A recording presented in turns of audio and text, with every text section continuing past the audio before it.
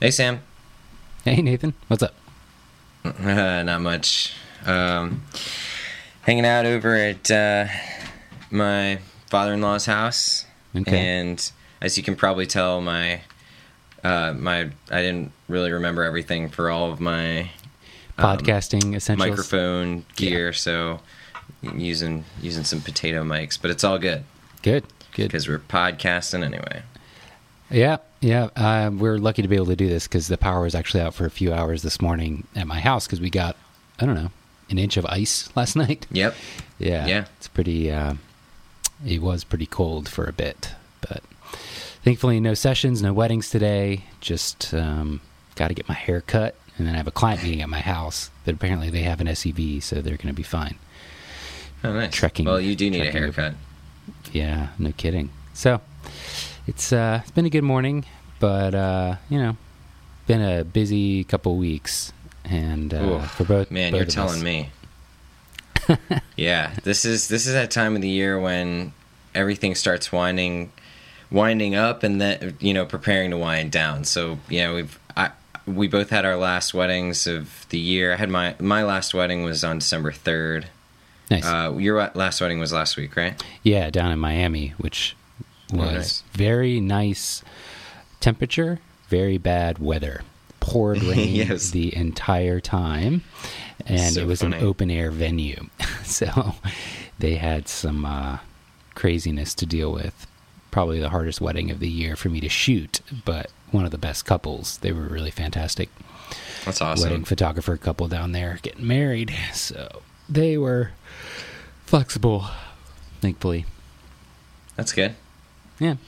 Yeah. And then right after that, nice. it was like straight into, that was sandwiched in between a workshop and recording our new record. Yeah, we've got a lot going on right now. Yeah, we've been working on our Prisms' third record. I also think that it's really funny since you got kind of famous for using, Prism to shoot weddings, and but the band's been around for like 10 years now. The band, the Way band's before been either around of since us. before photography was a thing on our radar, really, yeah. I think that's how I actually stumbled across the Prism as an object that like existed, something relevant to looking for stuff for our band, I believe. It was originally. Yeah, were you trying to get like some concept artwork or these concept photos or something for It was something like that, something for that record, because we were, I can't exactly remember. It's been so long. I kind of bought the thing just thinking that I could probably do something cool shining light through the prism glass, and not thinking that it would be a good like reflective tool held right up to the front of the lens. I just had no idea what it would be useful for. But yeah, it was something tangential to the band that we've had forever. So it's pretty funny. Yeah. Yeah. But the recording process has been really awesome. We've been working with this dude, Will Beasley, who we may try to get on the show. We'll see. Yeah, I think it'd down. be cool to have him. There's so many. Sorry, guys. Yeah, this is an unplugged podcast. Thank you. There's so many parallels and ways of thinking that are just completely the same between recording music, not playing music, but specifically recording it and mixing it and producing it, like the whole deal, and being a photographer. There's so many parallels. I've always found it very interesting, just the way you think about things and balance things, and EQ versus like a histogram, and it's crazy. I mean, lenses is very similar to like mic choice, and camera sensors are very similar to like mic preamps in a lot of ways. And anyway, for me, years of recording people and myself, I think really gave me a huge head start in photography. Just being able to understand how things fit together, how all the threads just kind of weave in photography. It's very similar. So, it's fun to be going through that process with somebody else recording us.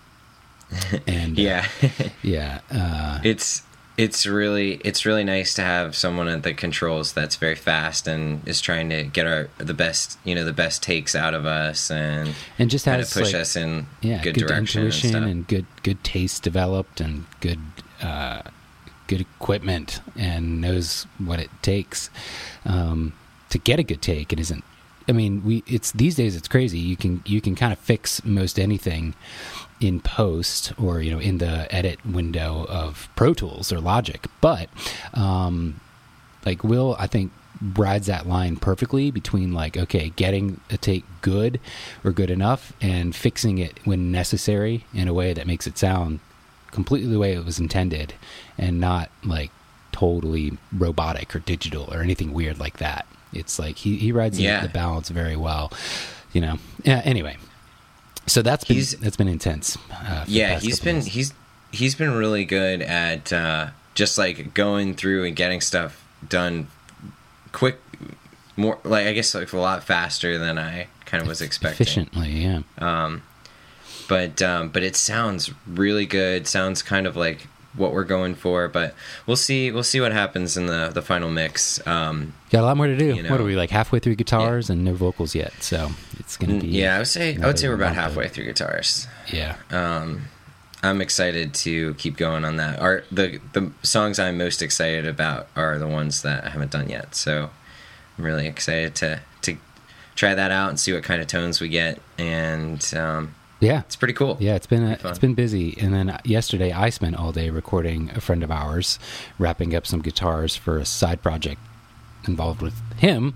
And then Wednesday I was in Durham, North Carolina for a workshop with like 20 photographers, which was amazing. Yeah. But so much driving. I'm really tired of driving. And then I've got like a bunch of weddings I'm trying to pump out and finish up before Christmas, but yep, I've got 2 more weddings to complete myself before Christmas. The December 3rd wedding, I'm just trying to get it out and get it done before Christmas. I think that would be cool to deliver to them before then. That's amazing. That I had a wedding December 15th, and there's no way that's getting out before, or December 11th. And I had a wedding November 26th, and I don't think that's getting out before Christmas either. I don't know how I'm going to do it either, but that's my goal. So we'll see. Check in with me next week and see if I actually pull it off. I actually did it. I think at a bare minimum, what I'm going to do for these weddings that I've shot, but like I'm not going to get delivered before Christmas Day, is just put together like a blog post worth of images, like 15 or 20 in a gallery, and be like, hey guys, Merry Christmas. I'm still not done with the full gallery. I didn't want to rush it and sacrifice quality for the sake of just getting it to you faster. I know it's really nice to have stuff for Christmas though, so here, or for the holidays, or whatever culturally sensitive thing you might want to say. So here are some favorites that you can share with everybody and give them something. That's my goal, and sticking to it. But I've had a number. Oh, sorry, go ahead. I was gonna say. Oh, go ahead. No. I was gonna change. I was gonna segue into something else. So you give it. What you got? Gotcha. Well, I was gonna say that I've had a few clients, parents of clients, and also clients themselves asking me for a couple of photos here or there to use on like Christmas cards and stuff. And so that's been kind of neat to kind of go through there and try to pick something either that I know that they like or that I think that they'll like for. Oh, they ask you to pick? That's strange. Huh.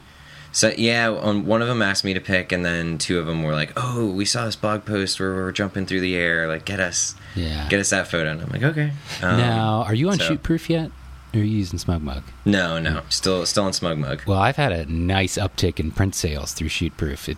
It is really fantastic. Yeah. And, cool. And I had one person order like 150 4x6 photos. Nice. Yeah, to use as cards and gifts to people, which is really nice.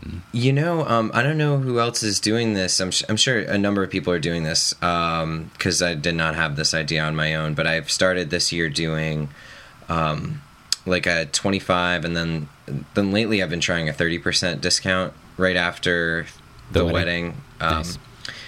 In terms of print sales, and I have seen a real nice jump in people actually ordering stuff before they basically weren't ordering anything. Yeah, and then definitely a psychological thing.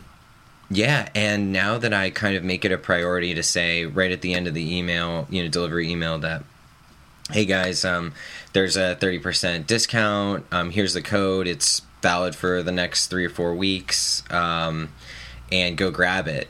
It has been an awesome little jump. In fact, we were talking about this in the studio the other day, how we're sitting there recording, and sometimes seeing a print order come in, just like, it's free money. Yeah, it's awesome. One of the things that I've said, so I used to have the issue where I would offer a discount and then people still wouldn't order within the next month or whatever that window was for the coupon, and then they would touch back like 3 months later or a year later, like, hey, we were thinking about ordering some prints now, finally, can we still get that 30% discount? Because they think you have control over everything, which you do. But what I've done is a subtle thing, but it kind of shifts the authority away from me. And what I say is, hey guys, just want to let you know my lab is offering a discount for the first month that galleries are online, or my lab doesn't allow for discounts at this time. It's a slight bend of the truth, but it's also a way for you to buffer yourself from people's thinking that like they can just ask you for the discount whenever they might be ready. And it works as far as I can tell. That's people great. Actually, and I think I agree, the 25 to 30% range is perfect. And I do a batch like midway through the year of all the galleries I've delivered of emails promoting that, and then I do another batch around Christmas.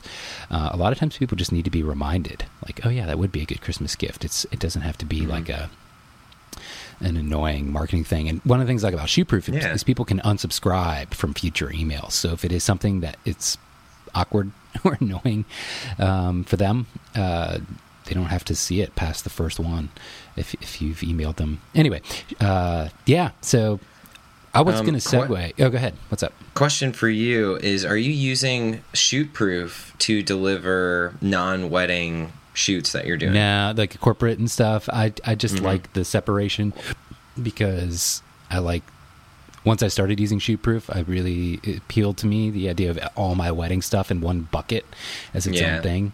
SmugMug was nice to have sort of different genres, and you can break Shootproof out into like albums and categories and years and stuff, which is fine, but I just never bothered. Yeah, that's cool. So, but I was going to segue into the fact that, like, I've been editing through consistently in my queue 50 to 60,000 images toward the end of this year, always needing to get work done. Not that I've been behind, but that's just because of the volume of weddings and shoots that have been going on. There's always a ton of photos to edit, and it gets a little taxing just sitting at a screen all day. But there's a fantastic app that I've been using for like a year, but it finally came out into public beta, called Big Screen. And I don't think I showed you this yet, but everybody that's been in my house, I'm like, put these on. And I put on these VR goggles, the Oculus Rift goggles, and I make people look at this app called Big Screen. And it essentially puts you in, I think they have 15 different spaces, like a Zen garden and a beautiful mountaintop with like a moon, or like the base of the Grand Canyon, or like a camp with a campfire, like all these really serene, wide, expansive spaces. And then there's a digital screen within that space that you can move anywhere you want, up, down, left, right. You can create any size, change the distance. Any distance, Yep. And you can change the curvature, so it can actually kind of wrap around. And the cool thing about Oculus is that it covers a lot of your peripheral vision, and it's this all-encompassing environment where you can essentially have a computer screen of any size in any placement around you. So I haven't done any color editing and stuff on it, because I don't think the Oculus Rift goggles are like that color accurate. But for culling, it is so fun to just sit down and like pull up Lightroom and cull a session, and you totally get lost in the space. It's like, that's really cool. Disorienting actually after a point to take the goggles off and be back in like your small room space or wherever you set up. It's actually more disorienting to come out of it. There's got to be a Black Mirror episode about this. And it's probably... Speaking of Black Mirror, in case people don't know, it is an incredible TV show about the impact of technology and how... I was going to say it's about the impact of technology on Sam's future. Quick question. You're gonna... What do you think they called the show Black Mirror for? Why do you think they called it that? Dude, no. I know this, but gosh. No, Black Mirror... Black Mirror is a metaphor, isn't it? Yeah, well, I always thought it was like I'm looking it up. The reflection of society upon itself is black instead of clear, and so it's like, problematic and weird. But right. what actually makes a lot more sense is this. Can you see the screen? What? Yeah. It's a mirror it's your iPhone screen? Yeah, when the iPhone is off or when the television's off, it's essentially a black mirror. So it's like we're looking into these black holes all the time. Anyway, yeah, Black Mirror is a fantastic show. And are you caught up on the newest season? They just launched it a couple weeks ago. No. Yeah. Abby got me to watch the first episode, which was really good and weird and messed up. And yeah. I can't wait to watch the rest. The sad thing about it is that it's always from a perspective of like pessimism and how bad technology can make things instead of the positives, which there are certainly plenty, if not more of. But it is kind of terrifying at the same time, like just how bad it could get. Yeah. According to the show. It kind of shows you, like, if you are not responsible with how, with the possibilities of technology, that it will overtake you. Yeah. And it will, kind of unravel what makes us human, which I think is really cool to explore. So I'm a super crazy sci-fi nerd. Yeah. But I can honestly, man, I can see VR being a really... it's tough because, like, in a way, yeah, you're in this VR space instead of your own, like, the room in your house, so it's not necessarily real life. But mentally, it's a lot more refreshing to edit in a space that looks like you're on top of a beautiful mountain. Yeah. Or a campfire at the base of the Grand Canyon, instead of, a lot of people don't maybe have like beautiful, nice office spaces or homes that are really necessarily as inspiring as something like what this can provide. So it's weird to think about that it actually, as a person and a human being, might be more mentally refreshing and nice, even though it's not real life. That's what's really bizarre to think about. And I seriously, I went out and picked up they sell these cell phone VR goggles where your cell phone screen becomes the interface. Phone in there. Yeah, and it's like a few inches from your eyes, but it's got special lenses that make it look totally fine and encompassing in VR. You get a VR experience. It's not nearly as good as the Oculus Rift, but it's actually impressively good. And I was thinking to myself, give it a few more years, and I don't think I would go on a trip without these in my bag, without these in my carry-on. Now I can sit on an airplane and like flip down my VR goggles, slide in my phone, and be not 4 inches from some smelly dude next to me, but be like in a very expansive, beautiful scene. Or they have a lot of these apps that smells like that still airplane. Smells. They got to figure that one out. But they have printers you can buy for at-home printing that actually print smells. Really? Yeah. They've had this for like 10 years. It's crazy. I remember that in high school. Anyway, but like they have a lot of these apps that just put you in like a movie theater. And so you have the scene of a huge screen, and it feels like you're seeing a huge wall, building-sized projection of movies and video files on your phone. Really cool. But it does kind of something about that. Like, imagine walking onto an airplane and looking down at everybody, and every single person's wearing a VR headset. That is a little weird. Yeah, and which I wonder what's gonna lost. Be. I don't know that that's a bad thing though, but I do wonder what's lost. I'm also saying that is going to happen. Yeah, I think you're right. Yeah, that's going to happen. Yeah, because I've seen VR. You have a VR headset. It's really compelling. It's amazing. I did a shoot for. I can't remember the client, but they were doing they were environmentalists, and they were doing a VR experience where you could experience the calcification of Great Barrier Reefs, or coral reefs, like underwater, and you can kind of and you can visualize ocean acidification and stuff. So what they were doing was they were having people put on this headset. It was the HTC Vive headset, and they were putting you with the HTC Vive. It has a camera that you put in your room, so you can actually get up and walk around and sort of be in the space. What they were doing was they would have you look around, and the experience was kind of interesting, kind of funny. You went around looking for sea snails, and if you found a sea snail, you would flag it with you put a little flag on it. Apparently, like actual researchers do when they're scuba diving. That's cool. And so, so you kind of get to do that kind of thing, and then they let you sort of experience what it looked like to be there in a vibrant coral reef, and then a destroyed calcified coral reef. And it was really interesting. The shoot was awesome because they're environmentalists, so they're pretty fun to kind of talk to you about how conspiratorial everything's going on. Wow. And it was a fun shoot, but it was really interesting because they let me put the goggles on and say, hey, we want you to experience this so you can kind of understand a little bit better how to shoot this, shoot people experiencing this. And it was really, really cool. Another one that they had was they did that the smaller what you were talking about, where they had just a goggles where you put a Samsung phone in, and you could experience what it's like to be homeless and try to find a bus.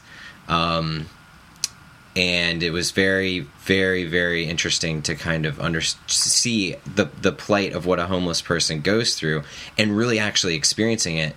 And what the director of the program was saying was that it was extremely effective in getting people involved in certain social justice that's cool things, because it was really neat. And when I experienced it, I was like, wow, this is crazy.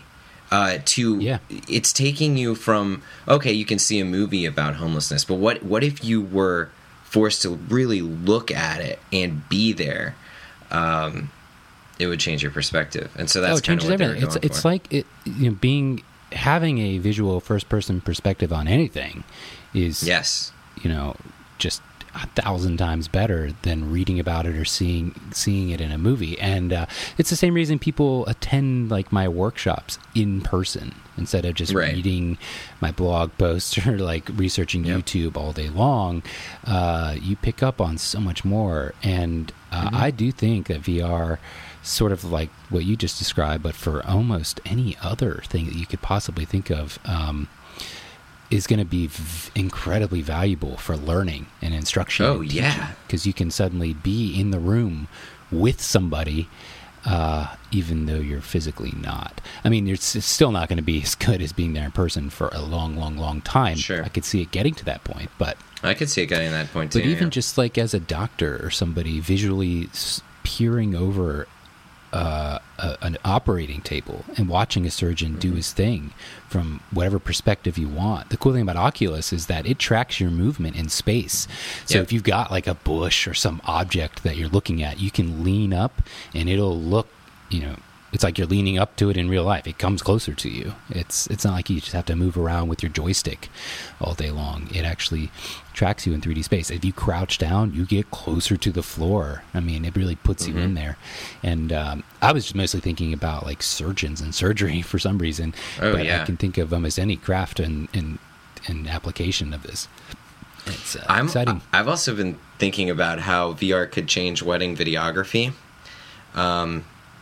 How weird would it be to be able to experience your wedding again, basically? Have you seen these Snapchat spectacles? That's no. Okay. Snapchat put out a pair of sunglasses, that have a circular video capture. Okay. So you tap it, and it just takes like 10-second of video or something, and it's circular and essentially encompassing video that gets instantly put to Snapchat. But I think you can review it through VR goggles or something to that effect. And it's about that idea.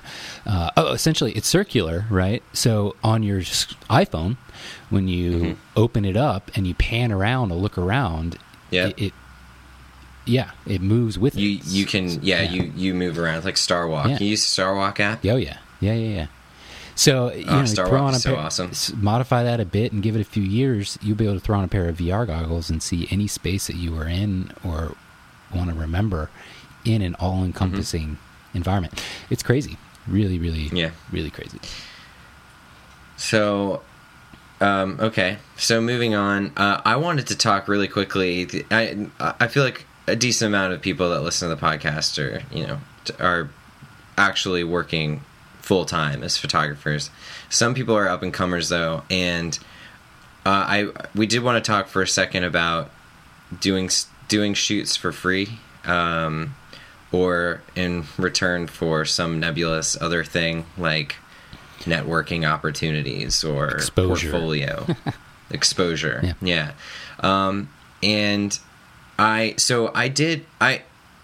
almost never do them. If I do, it's for either a charity that is awesome that I know personally, or a friend for whatever reason.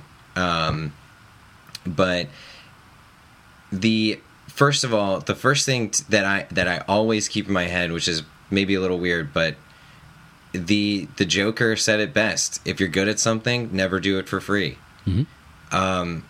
And what basically I did one shoot in Richmond for free when I first got here, in return for networking, and guess how much I got out of that? Nothing. Okay. And I just kind of wanted to go over that and say, for the people that are just starting out, amateurs or hobbyists or whatever, you should be getting paid for your work. I don't think it matters that you're getting networking exposure or portfolio. No, you should be you can network as you shoot, regardless of whether you're getting paid or not. You should be getting exposure for your work by putting it online, no matter if you're getting paid or not. And you should be using your work for portfolio, whether you're being paid or not. And it's more. I'm almost more talking to the organizations that are trying to get free photography than I am to photographers, settling for for not getting paid in regards to some nebulous something. I just ate a lovely macaroon throughout that entire spiel. So I know it looked good. That is an important distinction to make. It's probably more important to stress that opinion and win over businesses and organizations who would otherwise pay to not seek that out. But I actually sort of disagree. I think when you're just starting out in virtually any creative field, I mean, there's a reason why it's so competitive, because people want to do it. More people want to be photographers than almost anything else, actually.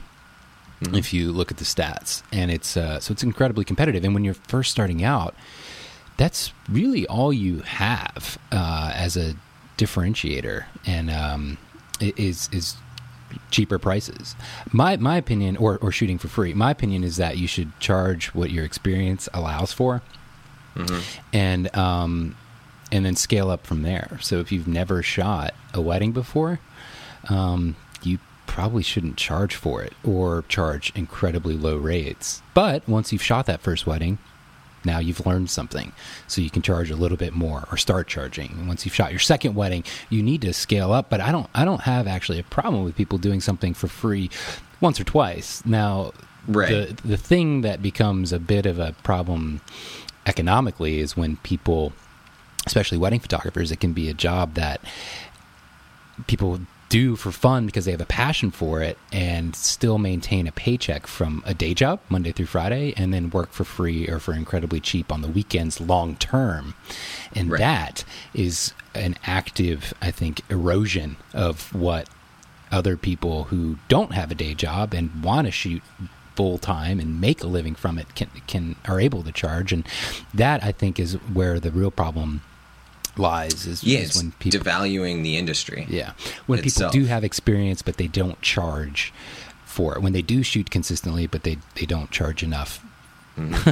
That that is, the kinds of people I would say, think about what you're actually doing, and why not charge more? I mean, after a certain point, I feel like it's never really concerned me, or it shouldn't concern you or most other photographers that have hit a certain threshold of experience and price where you're able to charge thousands and thousands of dollars, because I don't think, it's probably 1 in 100 people that are saying to themselves, okay, we have a budget of $7,000 for wedding photography. Right. Maybe 1 in 100 of those people are actually going to consider and look at somebody that's charging free or charging $1,000 or $2,000. There's just a value, a quality attached to the money they want to spend, and so you're not really competing with people that are charging $1,000 when you're charging $5,000 to $7,000, something like that. Which is good, but that's not. They're not even on their radar. But I am worried and concerned about a slow erosion where enough things happen over time, enough situations happen where it's like, well, our budget is $3,000, but this person's charging $2,800, so things gradually start to trend down.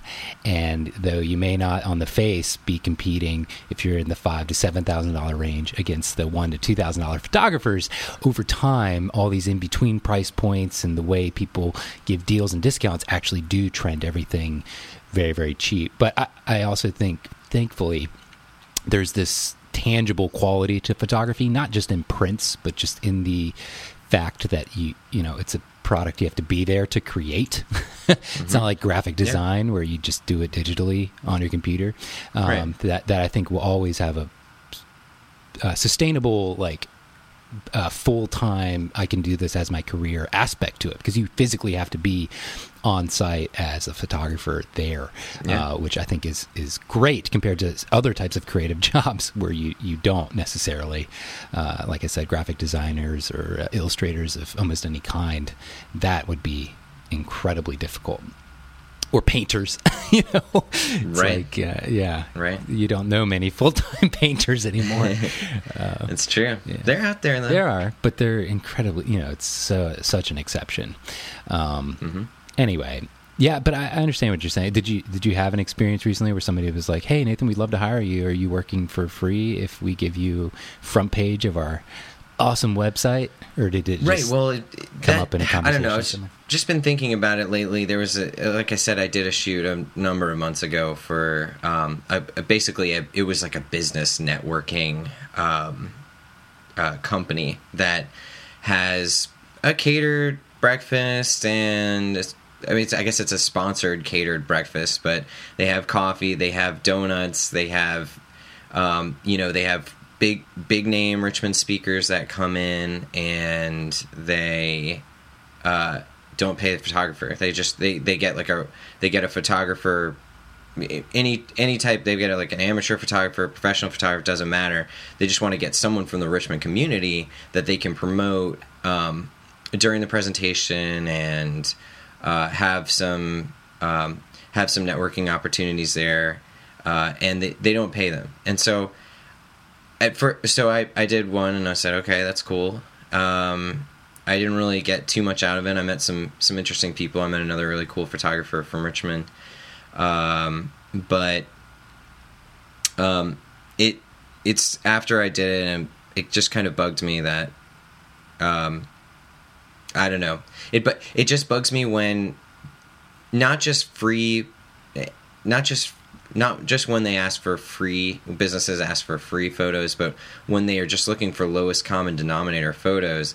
Hey, we only have a $400 budget, but we're spending $20,000 on our room. Yeah. I know. That's kind of what bugs me. Or we spent $1,000 on breakfast for everyone, but let's just get some random photographer off the street, pay him nothing, and hope we get some good photos. Yeah, but there's always I don't know. There's always been that. I don't know. Like, I don't think anybody's ever. I don't think every business, every potential paying customer or client have always been of the idea that we're going to spend a lot on photography. I mean, I think there's always this spectrum, and you're just always going to have people popping up that want something in exchange instead of actually exchanging money. I mean, it's just, unfortunately, yeah, though there's a tangible aspect in that we have to be there physically. There's no physical good that's exchanged anymore unless people order prints or albums, and that really sucks. You have to somehow. It's so weird how people attribute a physical object as something worth paying more than a digital thing, even if you spent more time creating the digital thing, and more effort. It's really frustrating. It's also attributed to the size of the screen that something is experienced on. Have you noticed? Like, the average cost of an app for your phone is like $1, but the average cost of an app for a television app, like on the Apple TV, is like $5 to $10, and it's like, there should be no difference. It's just a bigger screen. Like, like, wait, I mean, there's probably more detail in the texture, and maybe there's more time involved with making the artwork. But if you have an amazing TV app, you could easily scale it down to an iPhone if that was your the direction you were starting from. And it's so funny to me how it's like this human thing to attribute size of something and actually having a physical good versus repeatable ones and zeros. Yeah. Speaking of which, this is a total tangent, but have you gotten Super Mario Run yet? Oh yeah, I was playing it this morning. Dude, me too. Yeah, Super Mario Run is so awesome. It's awesome. I totally agree. And I was like, it's a great Nintendo game. Well, I know why they did this, but you hit a paywall at some point where they. It's only $10, and that's it. Yeah. That is more along the lines. I'm gonna buy it. Oh, I already did, and that's more along the lines of what I always thought iOS apps should cost, like $10. But the thing is, though, I've been playing this game for 2 days without paying anything, and it is still really fun because I've been trying to get like all 5 coins. Nice. On each, you guys will understand once you get Super Mario Run. I'm about to start playing it right now. Screw this podcast. I'm just gonna. That's awesome.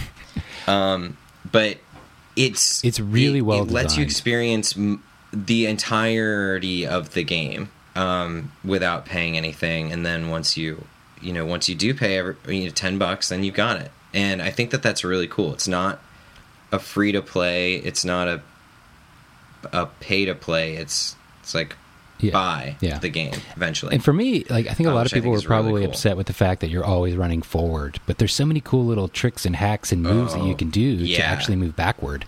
There is so much nuance to this game. Yeah. It's awesome. It's incredibly well designed. I mean, good on Nintendo for. Absolutely. And it's the best thing about it too is that it's super smooth and feels exactly like Super Mario Wii, which, by the way, one of my favorite memories of wintertime was that time when me and you got snowed in at a house we were living at a bunch of years ago, and the power went out. We couldn't go to work because we were both still working full time at the time. Yeah. And we stayed home and played Super Mario for an entire week. Dude, that was amazing. I just beat Bowser. What?